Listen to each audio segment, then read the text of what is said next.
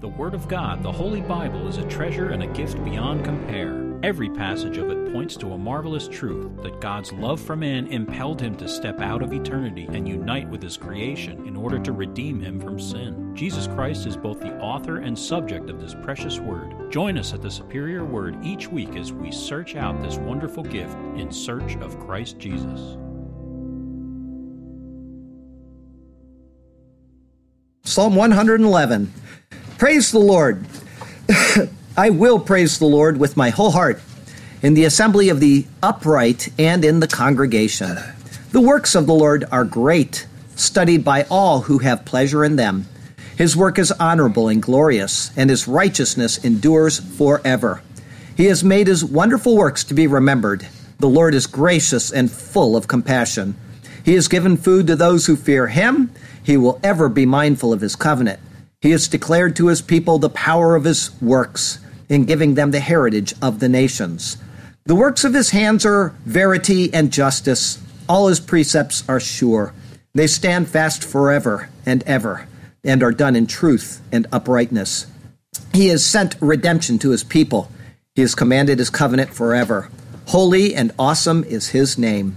The fear of the Lord is the beginning of wisdom. A good understanding have all those who do his commandments. His praise endures forever. All right, we're in Leviticus chapter 11 today, starting in verse number 1. And this is entitled Dietary Laws, Part 1. Goes through verse 23. Verse 1, Now the Lord spoke to Moses and Aaron, saying to them, Speak to the children of Israel, saying, These are the animals which you may eat among all the animals that are on the earth. Among the animals, whatever divides the hoof, having cloven hooves and chewing the cud, that you may eat. Nevertheless, these you shall not eat among those that chew the cud, or those that have cloven hooves. The camel, because it chews the cud, but does not have cloven hooves, it is unclean to you. The rock hyrax, because it chews the cud, but does not have cloven hooves, is unclean to you. The hare, because it chews the cud, but does not have cloven hooves, is unclean to you. And the swine, though it divides the hoof, having cloven hooves, yet does not chew the cud, is unclean to you. Their flesh you shall not eat, and their carcasses you shall not touch. They are unclean to you. These you may eat of all that are in the water. Whatever in the water has fins and scales, whether in the seas or in the rivers, that you may eat. But all in the seas or in the rivers that do not have fins and scales, all that move in the water, or any living thing which is in the water, they are an abomination to you. They shall be an abomination to you. You shall not eat their flesh, but you shall regard their carcasses as an abomination. Whatever in the water does not have fins or scales, that shall be an abomination to you. And these you shall regard as an abomination among the birds. They shall not be eaten. They are an abomination, the eagle, the vulture, the buzzard, the kite, and the falcon after its kind, every raven after its kind, the ostrich, the short-eared owl, the seagull, and the hawk after its kind, the little owl, the fisher owl, and the screech owl, the white owl, the jackdaw, and the carrion vulture, the stork, the heron after its kind, the hoopoe, and the bat. All flying insects that creep on all fours shall be an abomination to you. Yet these you may eat of every flying insect that creeps on all fours, those which have jointed legs above their feet with which to leap on the earth, these you may eat, the locust after its kind, the destroying locust after its kind, the cricket after its kind, and the grasshopper after its kind. But all other flying insects which have 4 feet shall be an abomination to you. Anybody ever wondered about that particular passage? You're going to find out about it today. Why did the Lord pick certain animals? Why did he say what he said? What is he trying to tell us? Acts chapter 9, verse 15. I'm going to add this into what I read you last week. Acts 9:15, so everybody understands this. Who is the Lord? Anybody? Jesus. Okay, makes sense, right? Okay, so Jesus went to a person named Ananias. And he, the Lord, our Savior, Lord God Almighty, said these words. But the Lord said to him, meaning Ananias, Go, for he is a chosen vessel of mine, speaking of Paul the apostle, to bear my name before Gentiles, kings, and the children of Israel, for I will show him how many things he must suffer for my name's sake. Paul is doctrine for the church age, okay? I just wanted to point that out because many people like to toss Paul out the window and say, well, he's a heretic, or we don't listen to him. We go to this book and that book, but we don't take Paul. Paul was commissioned by the Lord Jesus. After that, we go to the book of Romans. Anybody remember the verse I cited last week? I said it's okay, right? 10:4. Okay, 10:4. For Christ is the end of the law for righteousness to everyone who believes. Christ is the end of the law for righteousness to everyone who believes. Colossians 2, verse 14. We'll get there in a second here. Corinthians, Ephesians, Philippians, and Colossians 2. Verse 14. Having wiped out the handwriting. What is the handwriting?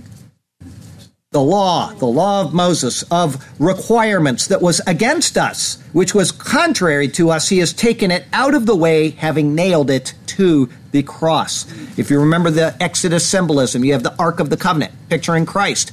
The Ten Commandments were placed in the Ark. He embodies the law. On top was the mercy seat with the two cherubim. The blood was sprinkled there, where mercy is granted, the hilasterion, the propitiation, which he is called in the New Testament. He is our propitiation, our hilasterion, our kapurim from the Old Testament. That's Christ. Remember the picture of him lying in the tomb. Actually, after he was lying in the tomb, he had already resurrected. Mary looks in and she sees what? She sees where he had been laying with an angel sitting at one end and the other. He is the embodiment of the law. He is the end of the law. Having wiped out the handwriting of the requirement that was contrary to us, which was against us, which was contrary to us, he has taken it out of the way, having nailed it to the cross.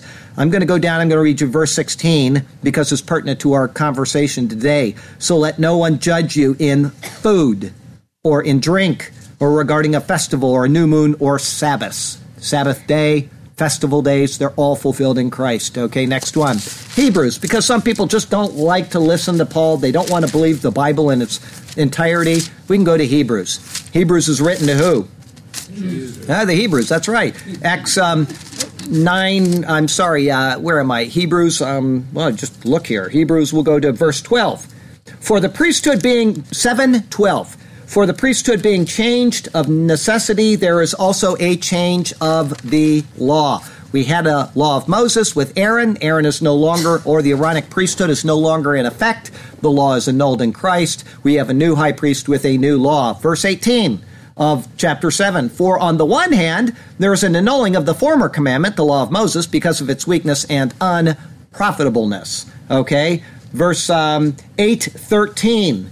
In that he says a new covenant, Christ is the new covenant, right? He has made the first obsolete.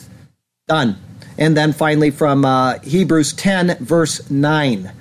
Then he said, behold, I have come to do your will, O God. He takes away the first, meaning the law of Moses. It's taken away in order to establish the second. Okay? We've read the verses from Leviticus today. We've been counseled on the purpose of the law and that it leads to Christ. He is the fulfillment of it. The law is annulled in Christ. From a health standpoint, the dietary laws of Israel are argued to make a great deal of sense. Apparently, studies have shown that those animals that are allowed under the law of Moses are good for you. This is what they claim anyway. However, the way the Jews and even many aberrant Christian sects seem to treat the foods not allowed under the law, you would think that the rest of the world should be keeling over at simply smelling the aromatic waft of bacon or by having something odd for dinner like horse meat.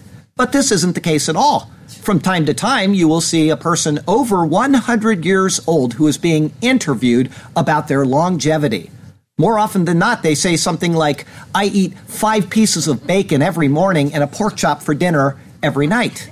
Despite being quite an enviable thing in and of itself, it shows that the arguments by these people about food which is allowed and prohibited under the law being a health and longevity issue is simply not correct.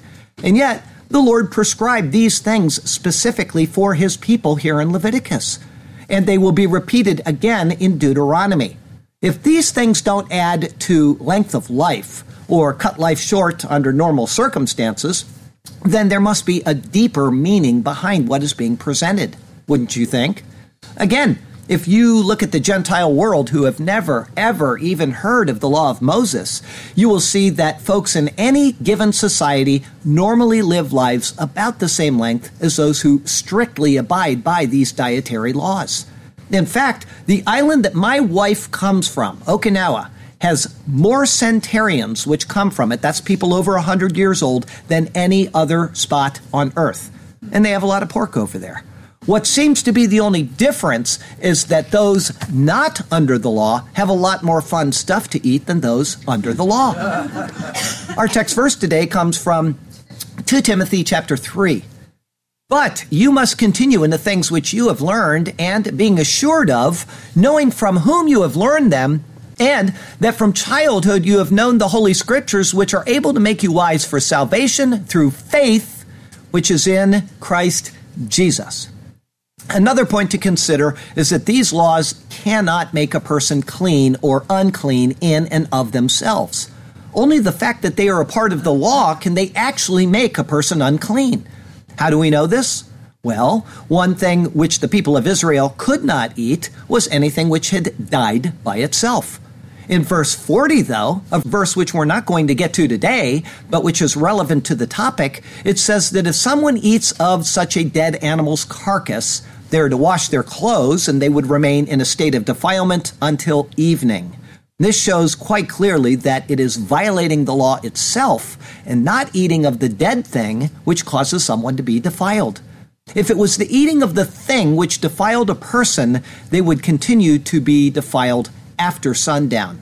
And more to the point, washing one's clothes is an external act. It has nothing to do with what went into a person's mouth. Pictures are being made here for us to see. And even more, if we really want to know if a person is defiled by certain foods, all we need to do is go to the New Testament and see what happens to a person who simply believes in faith, Jesus Christ. What is it that happens? They receive the Holy Spirit. The first such record of this was in Acts chapter 10 at the house of a man named Cornelius. He believed, he received, and his tummy was full of whatever unclean foods he had eaten. God made no distinction between him and any believing Jew. Now, why is this important? First, it tells us that these dietary laws have a meaning which is not obvious on the surface. Their meaning has to be drawn out from the text. Secondly, it is important because if you really like bacon, or lobster, or clams, or bacon, or pork chops, or bacon, you are free to eat any and all of them without fear of upsetting the Lord. Because of Christ, he has accepted you. It's past tense in the Bible. It's a truth which is found in his superior word. And so let's turn to that precious word once again, and may God speak to us through his word today, and may his glorious name ever be praised. I have 4 thoughts for you today. The first is clean and unclean quadrupeds. It's verses 1 through 8. Verse 1, Now the Lord spoke to Moses and Aaron, saying to them. The last section, which began with the Lord making an address, was in 10 verse 8, where he spoke directly to Aaron. That was a unique occurrence in the Bible. Now, another rare occurrence arises here. This is the first recorded time in the book of Leviticus that the Lord speaks to both Moses and Aaron. The last time that they were both addressed in this manner was at the institution of the Passover, which was back in Exodus 12, verse 1, like 300 sermons ago. That was while they were still in bondage in the land of Egypt. Here, the address is made to both of them once again. This addressing of both of them will occur a few more times in Leviticus, but mostly it will be Moses alone. As Aaron is now fully ordained as the high priest, the address is being made to both. Moses is the chief lawgiver, and Aaron is the high priest who will mediate the law and carry out the enforcement of it. Along with circumcision and the Sabbath, what will be given in the following verses has especially marked the people of Israel for 3,500 years. Disobedience to this law is normally the order of the day for them as a people, but circumcision, Sabbath keeping, and dietary laws are adhered to by a large percentage of those who claim to be Jews, even to this day. Verse 2, Speak to the children of Israel, saying, These are the animals which you may eat among all the animals that are on the earth. The translation here is not good. 2 different words are used in this verse for the word translated as animals, chaya and behemah. The ESV does a better job of showing us the distinction. They say, speak to the people of Israel, saying, these are the living things that you may eat among all the animals that are on the earth. But even that is still a little lacking. It actually should say the children of Israel. It's Ben Israel in Hebrew. And it also should probably say beasts instead of animals. But it's fine. It's better than the New King James Version. The chaya, or living things, describes all categories of life. It is then broken down into subcategories. The implication, already noticeable, is that only living things are considered acceptable. Those things which have died, meaning the corpses of animals, are then excluded. This will be seen and explained later, as I said, about verse 40. But the term living things given here now makes that obvious. There will be 4 categories of living things, just as there were in the creation account of Genesis 1, verse 26. There it said this, then God said, let us make man in our image, according to our likeness. Let them have dominion over the fish of the sea, over the birds of the air, over the cattle, and over all the earth, and over every creeping thing that creeps on the earth. The same 4 categories, the living things on the land, those in the water, the birds of the air, and the swarming animals, will all be divided into that which is clean and that which is unclean. Having noted this, it is obvious that in the beginning all animals were declared good. There was nothing impure in and of themselves in the early Genesis account, as it openly declared. Further, many of the animals which are forbidden are perfectly fine to eat. In fact, in Genesis chapter 9, no dietary law was given for any living thing on earth. Here's what it says. So God blessed Noah and his sons and said to them, be fruitful and multiply and fill the earth. And the fear of you and the dread of you shall be on every beast of the earth, on every bird of the air, on all that move on the earth and all the fish of the sea. They are given into your hand. Every moving thing that lives shall be food for you. I have given you all things, even as the green herbs. For the Gentiles of the world, these restrictions did not apply, nor do they apply now. They are a set of instructions given solely to Israel, and only during the time that the covenant remained in existence. It is a covenant which is, as this book said in the book of Hebrews, annulled in Christ, and which no longer applies. This is made explicit numerous times throughout the New Testament, as I showed you. But 1 Timothy 4, verses 4 and 5 is enough to demonstrate this. He says there, for every creature of God is good, and nothing is to be refused if it is received with thanksgiving, for it is sanctified by the word of God and prayer. Paul notes every creature of God. It is a term which is set in direct contrast to Leviticus chapter 11, demonstrating perfectly that what was stated in this chapter was a temporary institution until the coming of Christ. Even Christ Jesus himself said that there is nothing that enters a man from the outside which can defile him. We talked about that last week. It clearly shows that these ceremonial laws were given for a set reason and for a specific period of time. This should be simple and uncomplicated to understand, but unfortunately, it is beyond the grasp of countless people because they simply refuse to pick up the Bible and to read it. Denominations all over the place reinsert these dietary laws in part or in whole into their supposed New Testament theology, and they quickly depart from the Word of God in doing so. From this stepping stone, every sort of legalism one can possibly dream up becomes a standard part of their daily religious lives. Verse 3. Among the animals, whatever divides the hoof, having cloven hooves, and chewing the cud, that you may eat.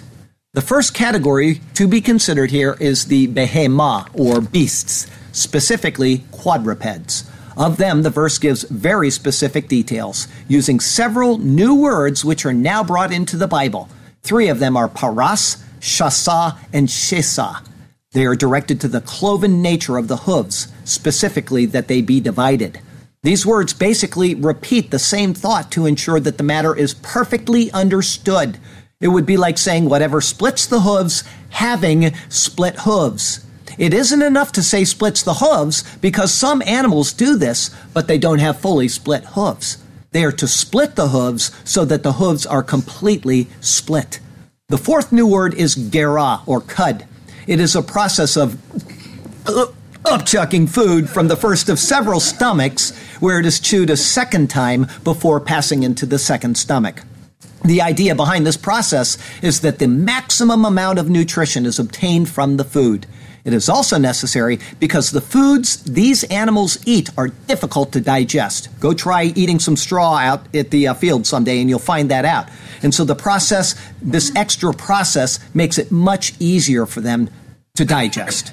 The requirements given here do not assign reasons as to why these animals are acceptable for food.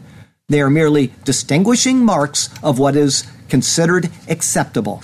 And so, this verse gives the specifics of what is authorized. When we get to Deuteronomy, the list of acceptable animals will actually be named. Here's what it says there. These are the animals which you may eat: the ox, the sheep, the goat, the deer, the gazelle, the roe deer, the wild goat, the mountain goat, the antelope, and the mountain sheep.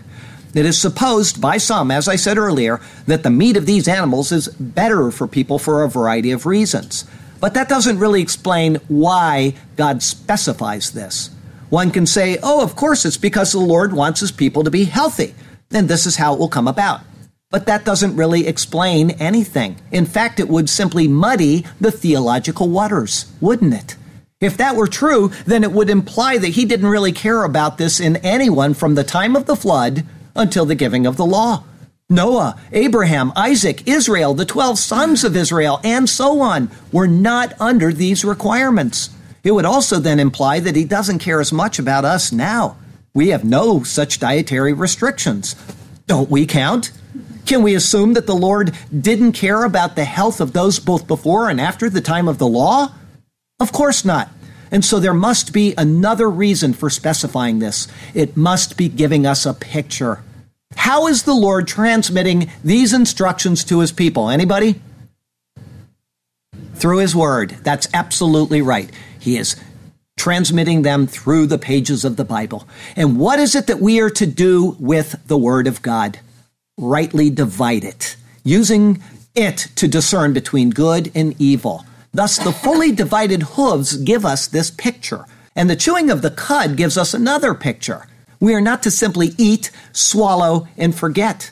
Instead, we are to call the word back to mind and chew on it, contemplate it, and get every ounce of nourishment that we can get out of it. This is especially so because this food is very hard to digest, and it must be chewed and rechewed. A cow spends about 8 hours of every day chewing the cud. This plus their normal chewing of food totals approximately, get this, 40,000 jaw movements every single day. Oh, how good it would be if all of God's people spent as much time and effort chewing on his superior word, rightly dividing it, and applying it to their lives in a manner which would fully nourish their spirits. Paul, writing to Timothy, gave him words to consider which reflect what is implicitly taught here in Leviticus. He says, "Be diligent to present yourself approved to God, a worker who does not need to be ashamed, rightly dividing, split hooves, the word of truth."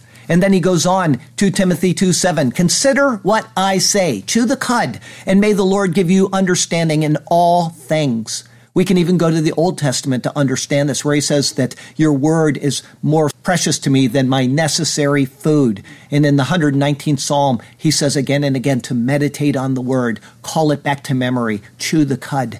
Verse 4, "Nevertheless, these you shall not eat among those that chew the cud or those that have cloven hooves. The camel, because it chews the cud, but it does not have cloven hooves, it is unclean to you." The first animal to be singled out as unacceptable is ha-gamal, or the camel. Gamal comes from a word which means to either wean, ripen, or deal with fully and adequately, such as in rewarding or repaying. The camel, though it chews the cud, doesn't have cloven hooves. It is then a picture of one who takes in God's word, absorbs it, getting everything out of it that he can, but he doesn't rightly divide it. Many atheists know the word better than most Christians do, but they cannot discern the good from the evil, despite their time in the word. The same is true with those in cults, or those whose sole aim is to profit off of the word of God. They may know the Bible in a magnificent way, and it's fully ripened in their minds, but they divide it according to their desires and not according to what is proper.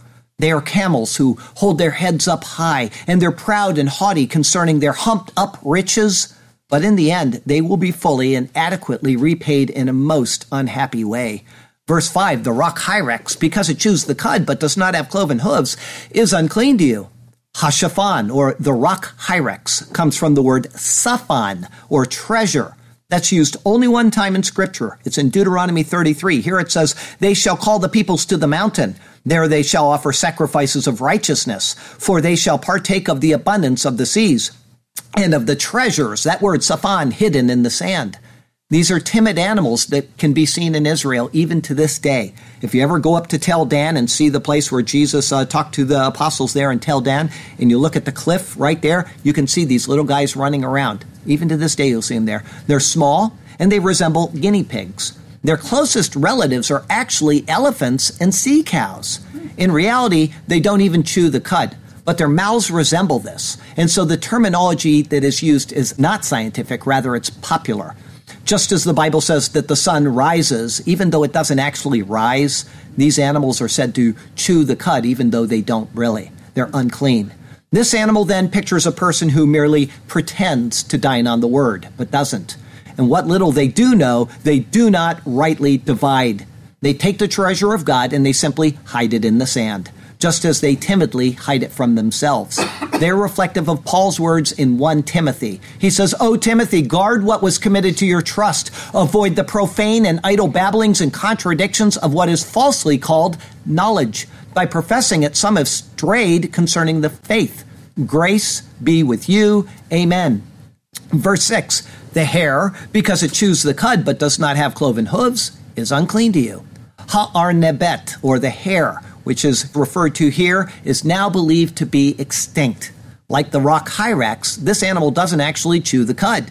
It is supposed that the arnebet comes from the word ara, which is to crop, and nib, the produce of the ground.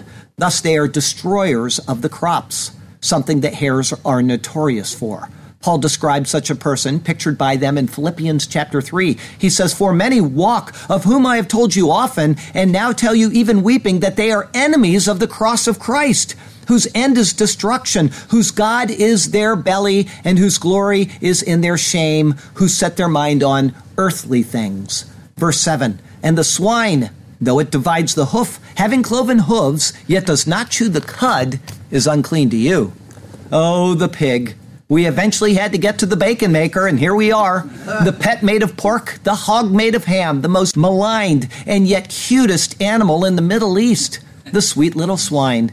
Despite being so notorious from a kosher perspective, ha-chazir, or the swine, is only mentioned 7 times in the Old Testament.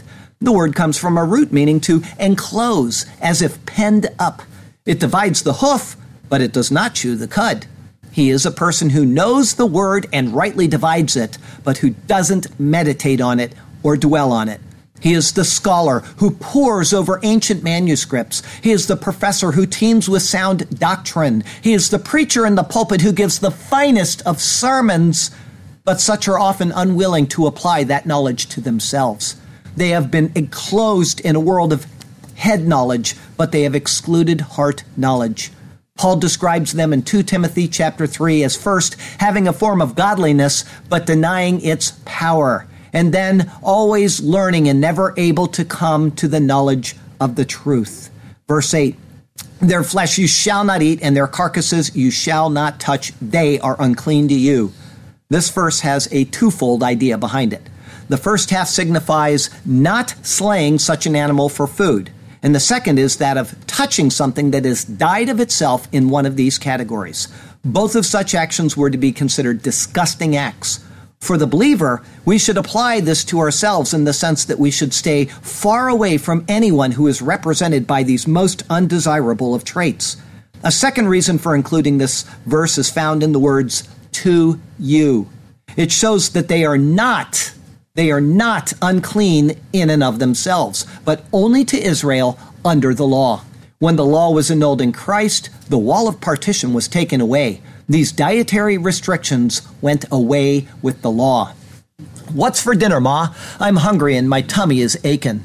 What's for dinner, Ma? I can't wait till we eat. Will we have some burgers topped with cheese and bacon? I can't wait to taste the nummy, delicious treat. No, sonny boy, you can't have that, as you know. I don't care if that's what for your tummy is aching. We're legalists in this house. It is true, and that is so. Here we don't eat anything topped with bacon. We are working our way to heaven despite the work of Jesus. We're on our way. This is the path we've taken. I'm sure God will look with super favor on us when we eat burgers without any bacon. Our second thought today, clean and unclean water life. It's verses 9 through 12. And yes, I know my female voice blows. I'm sorry. Verse 9, these you may eat of all that are in the water.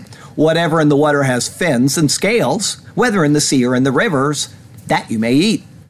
Of the things in the waters that are acceptable, they must include senapir and kaskaset, or fins and scales.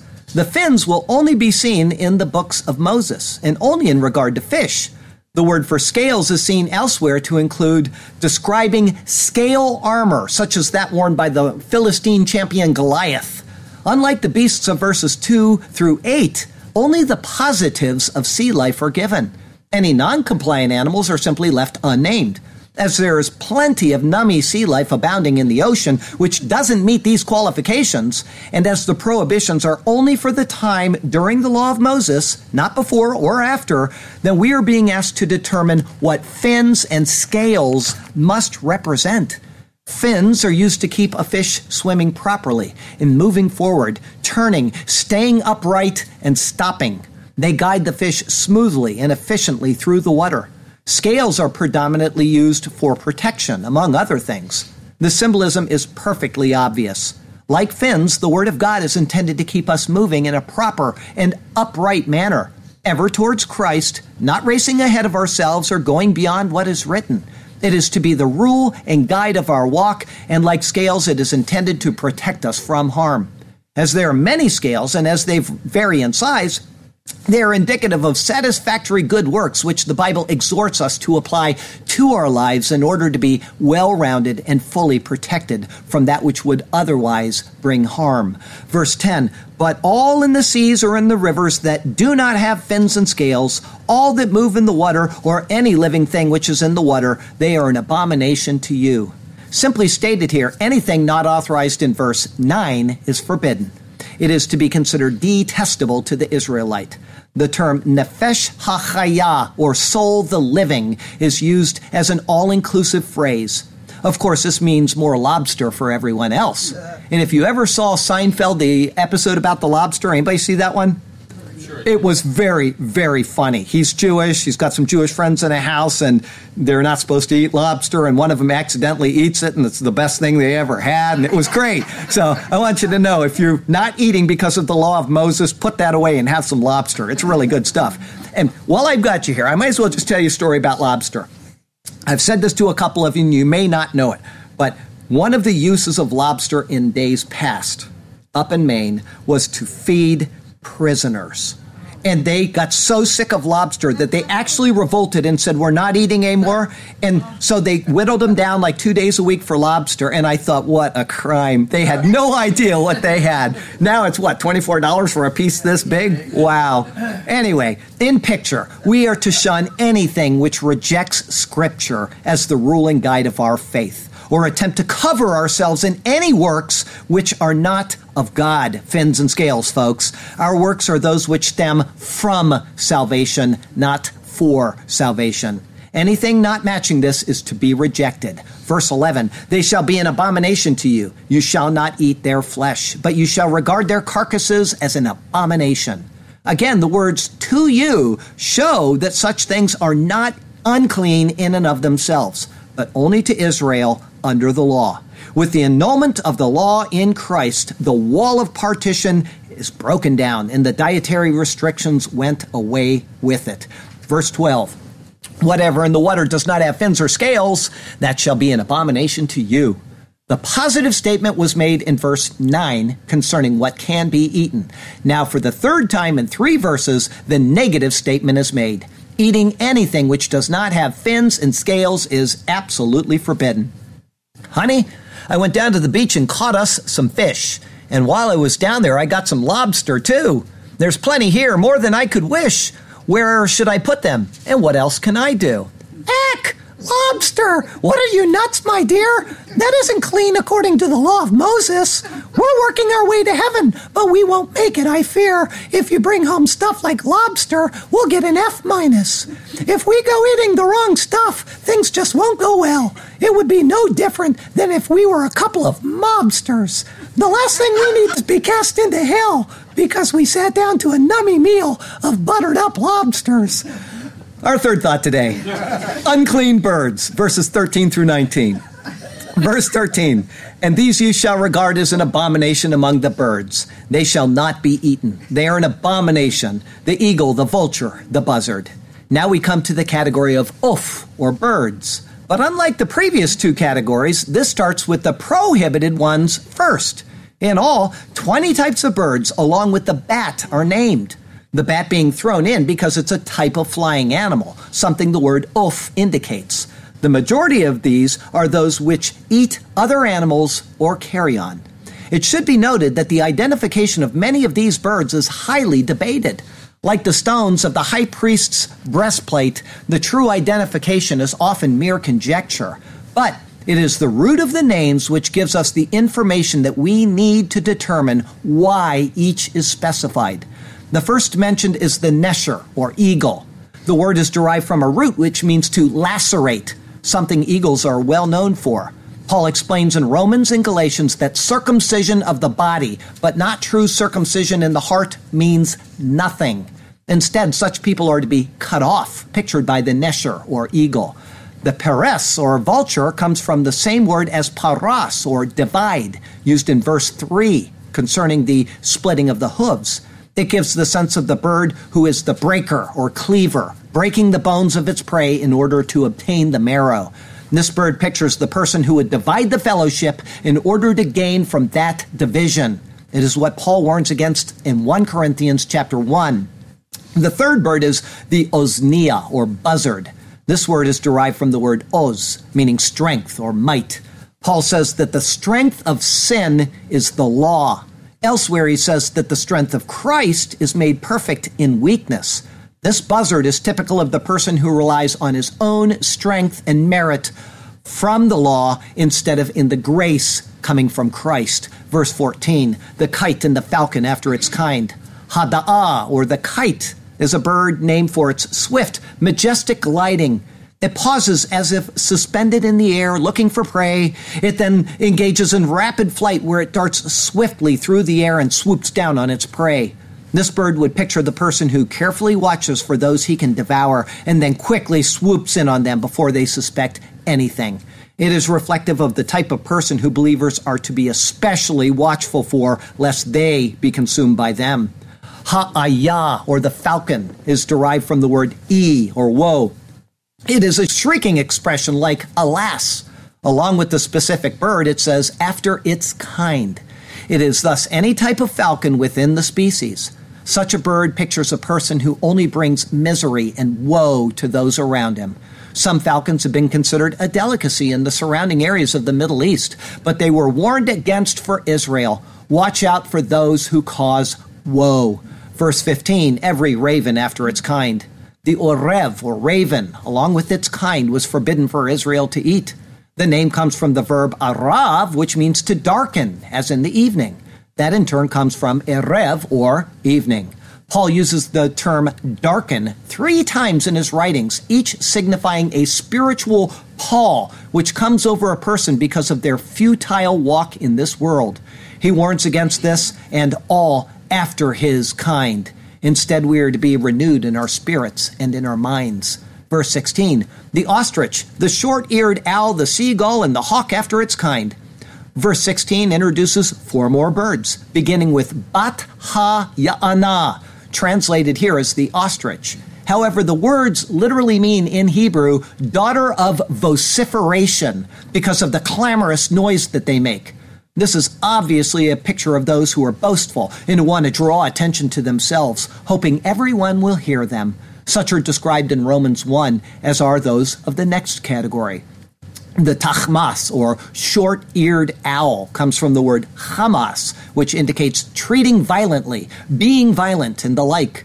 Romans 1 gives a long list of perverse people in the world, among whom are the backbiters, haters of God, violent, proud, and so on. The third category in this verse is ha-shachaf, or the seagull. This comes from an unused root meaning to peel, and thus to emaciate. The bird pictures those who are caught up in asceticism.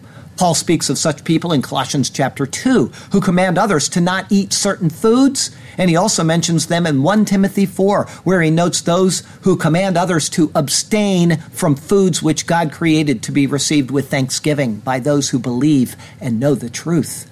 The final bird of this verse is hanetz, or the hawk. This comes from a word which means to sparkle or glare. Thus it signifies a bird which has swift, flashing speed. Paul, citing Isaiah, speaks in Romans chapter 3 of those who are swift to shed blood. These are symbolically warned against all the way back here in Leviticus, and it notes of them after their kind. All who have a like attitude as this are to be noted and kept away from. Verse 17, the little owl, the fisher owl, and the screech owl. The first of the three in this verse is hakos, or the little owl. The identification of this bird is highly debated. But the word kos is the Hebrew word for cup. Some see this as an owl because it looks like a cup when sitting. Some say it is because of its cup-like eyes. And some say that it is instead a pelican because of its cup-like bill. What matters is not the bird, but what it pictures. Kos comes from kis, which is a bag for money, like a purse. It is a person who is greedy to be filled with money.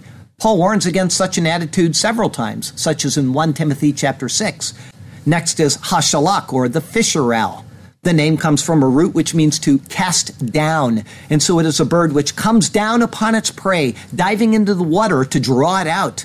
As the word is equated with water, this is a person who attacks those who are immersed in the word and attempt to pull them out of it, destroying their faith.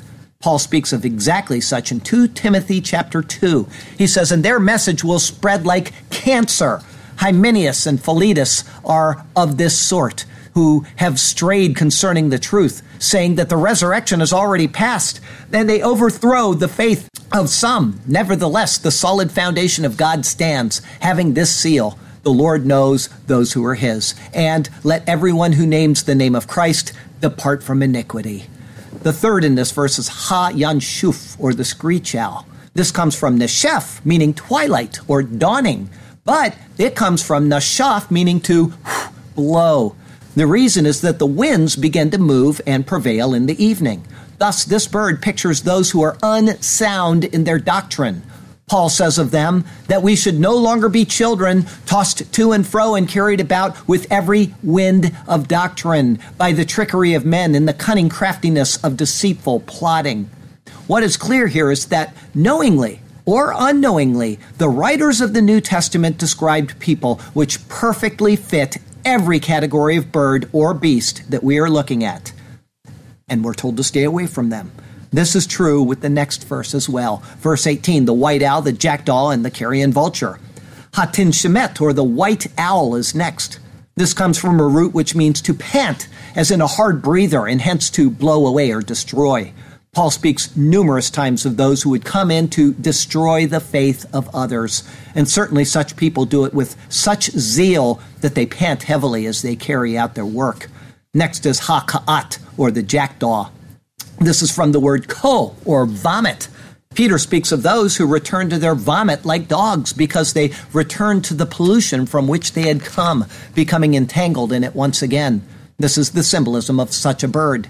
The third is ha-racham, or the carrion vulture. This bird is very affectionate towards its young, hence the name racham, which is derived from mercy, or to be compassionate. The amazing parallel of this to the New Testament is Paul's citing of the Lord from Exodus in the book of Romans, where he cites the same word. It's used racham in this verse from Exodus. I will have mercy on whomever I will have mercy, and I will have compassion on whomever I will have compassion. He then goes on to cite Hosea, saying, I will call them my people who were not my people, and her beloved who was not beloved. And it shall come to pass in the place where it was said to them, you are not my people, there they shall be called sons of the living God. The very people who are not God's people are those who are given compassion. and the people who were given the warning to not eat this type of bird, signifying compassion, were to be denied it. It is a sad type of irony which is found in his word. Stay away from Judaizers, those who would reinsert the law, including dietary law. Verse 19, the stork, the heron after its kind, the hoopoe, and the bat. These are the last three birds of the list. The first is ha-chasidah, or the stork. This comes from the word chasid, or godly one. However, being an adjective, it can be applied to an ungodly person when spoken in the negative, such as in Psalm 43, verse 1. Obviously, such as this are described in the New Testament. Here's one example. Knowing this, that the law was not made for a righteous person, but for the lawless and insubordinate, for the ungodly and for sinners, for the unholy and profane, for murderers of fathers and murderers of mothers, for manslayers. Next is ha'anafah, or the heron. This comes from a root meaning to be angry or enraged because of its irritable disposition. It is an attribute which Paul warns against in both Ephesians 4, verse 31, and Colossians 3, verse 8. And finally, on the bird list is ha-dukifat, or the hoopoe.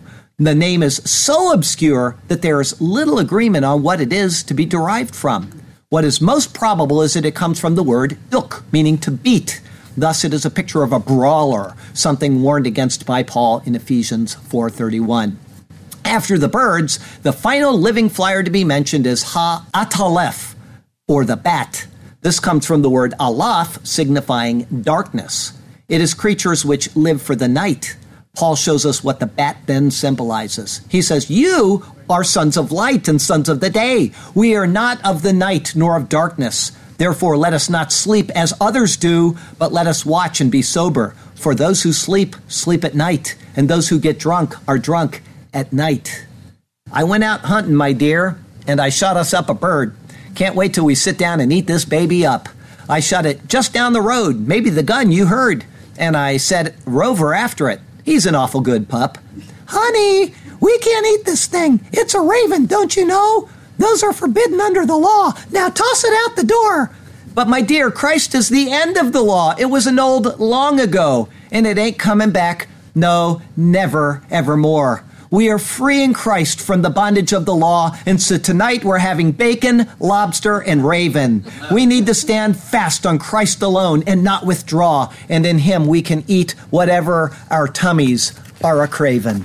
Our fourth thought today, unclean and clean, creeping things, verses 20 through 23.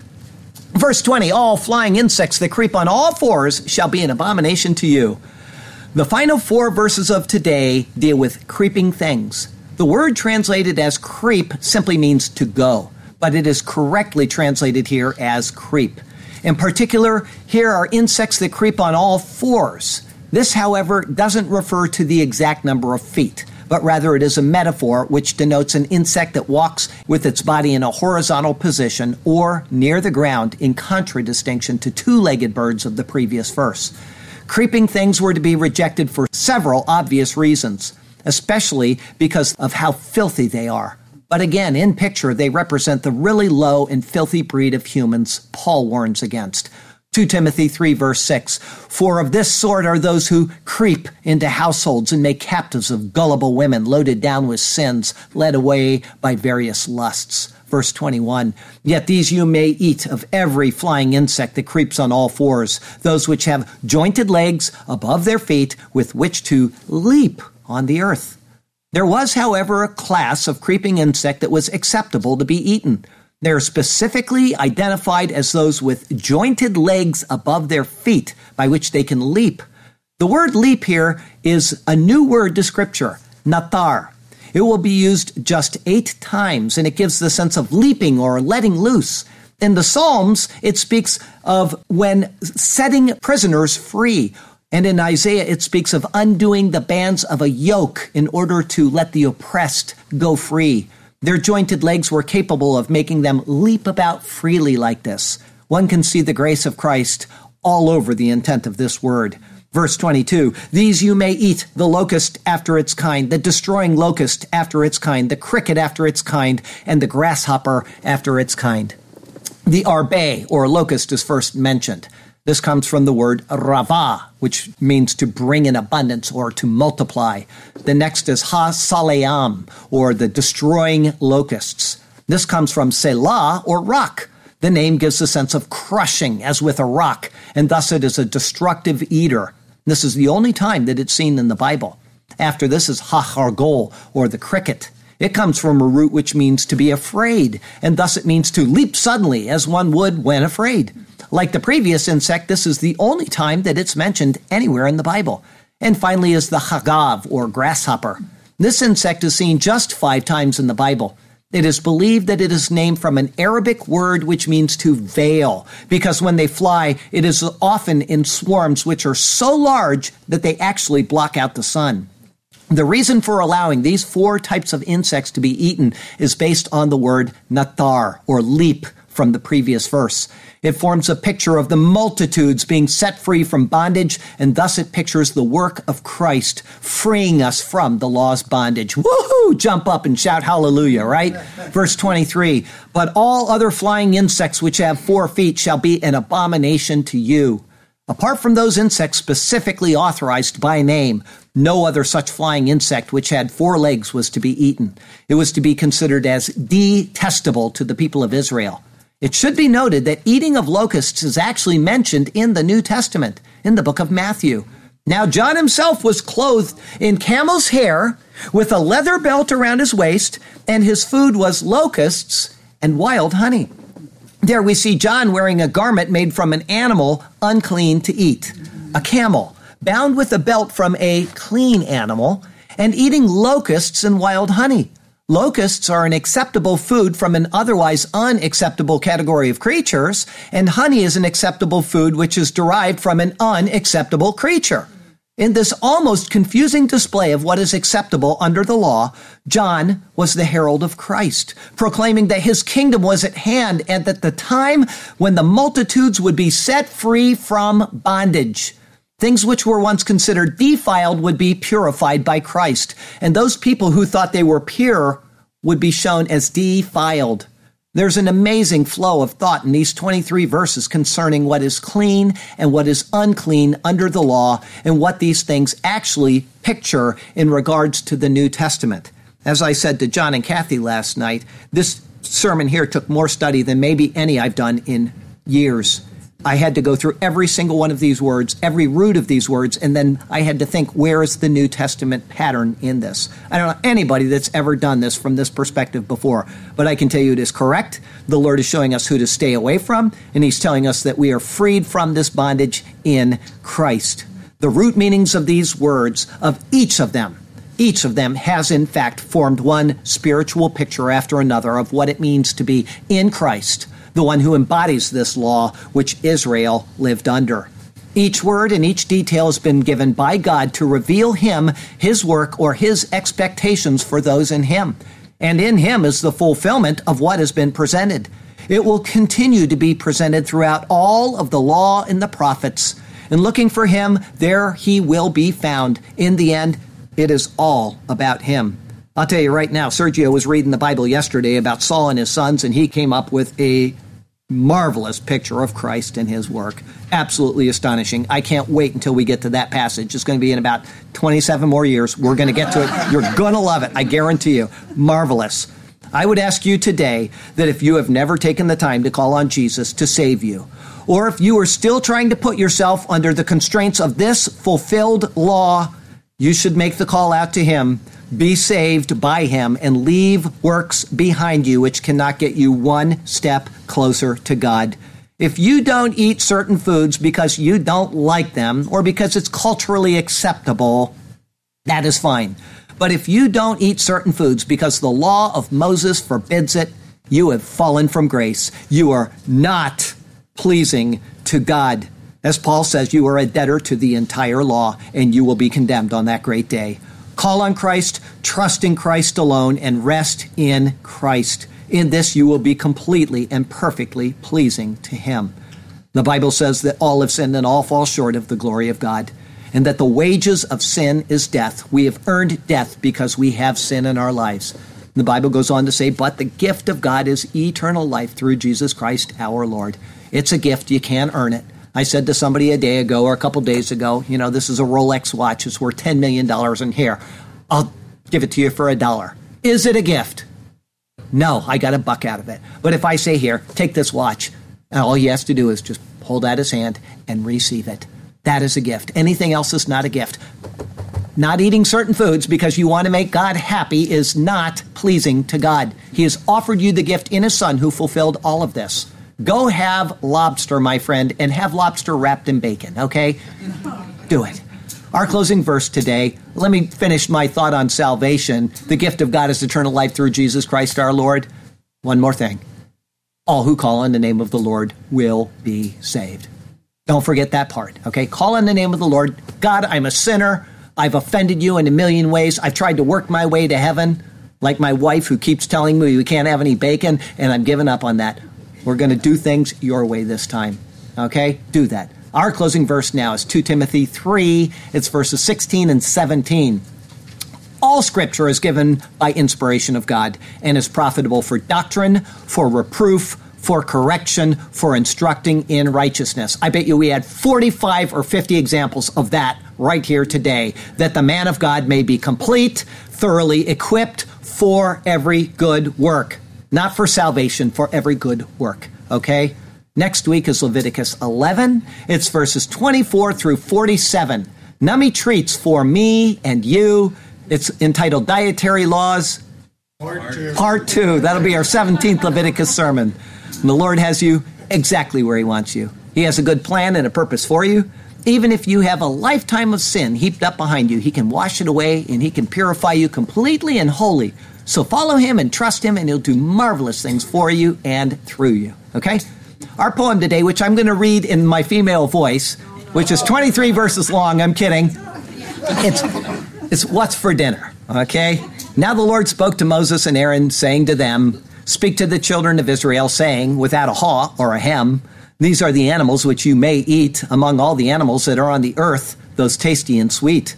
Among the animals, whatever divides the hoof, having cloven hooves and chewing the cud, that you may eat. And if you wish, you can add in a tasty spud.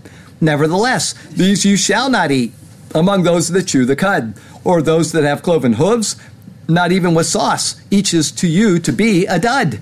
The camel, because it chews the cud, but does not have cloven hooves, is unclean to you. The rock hyrax, because it chews the cud, but does not have cloven hooves, is unclean to you too. The hare, because it chews the cud, but does not have cloven hooves, is unclean to you. And the swine, though it divides the hoof, having cloven hooves, yet does not chew the cud, is unclean to you. No bacon for you, boo-hoo.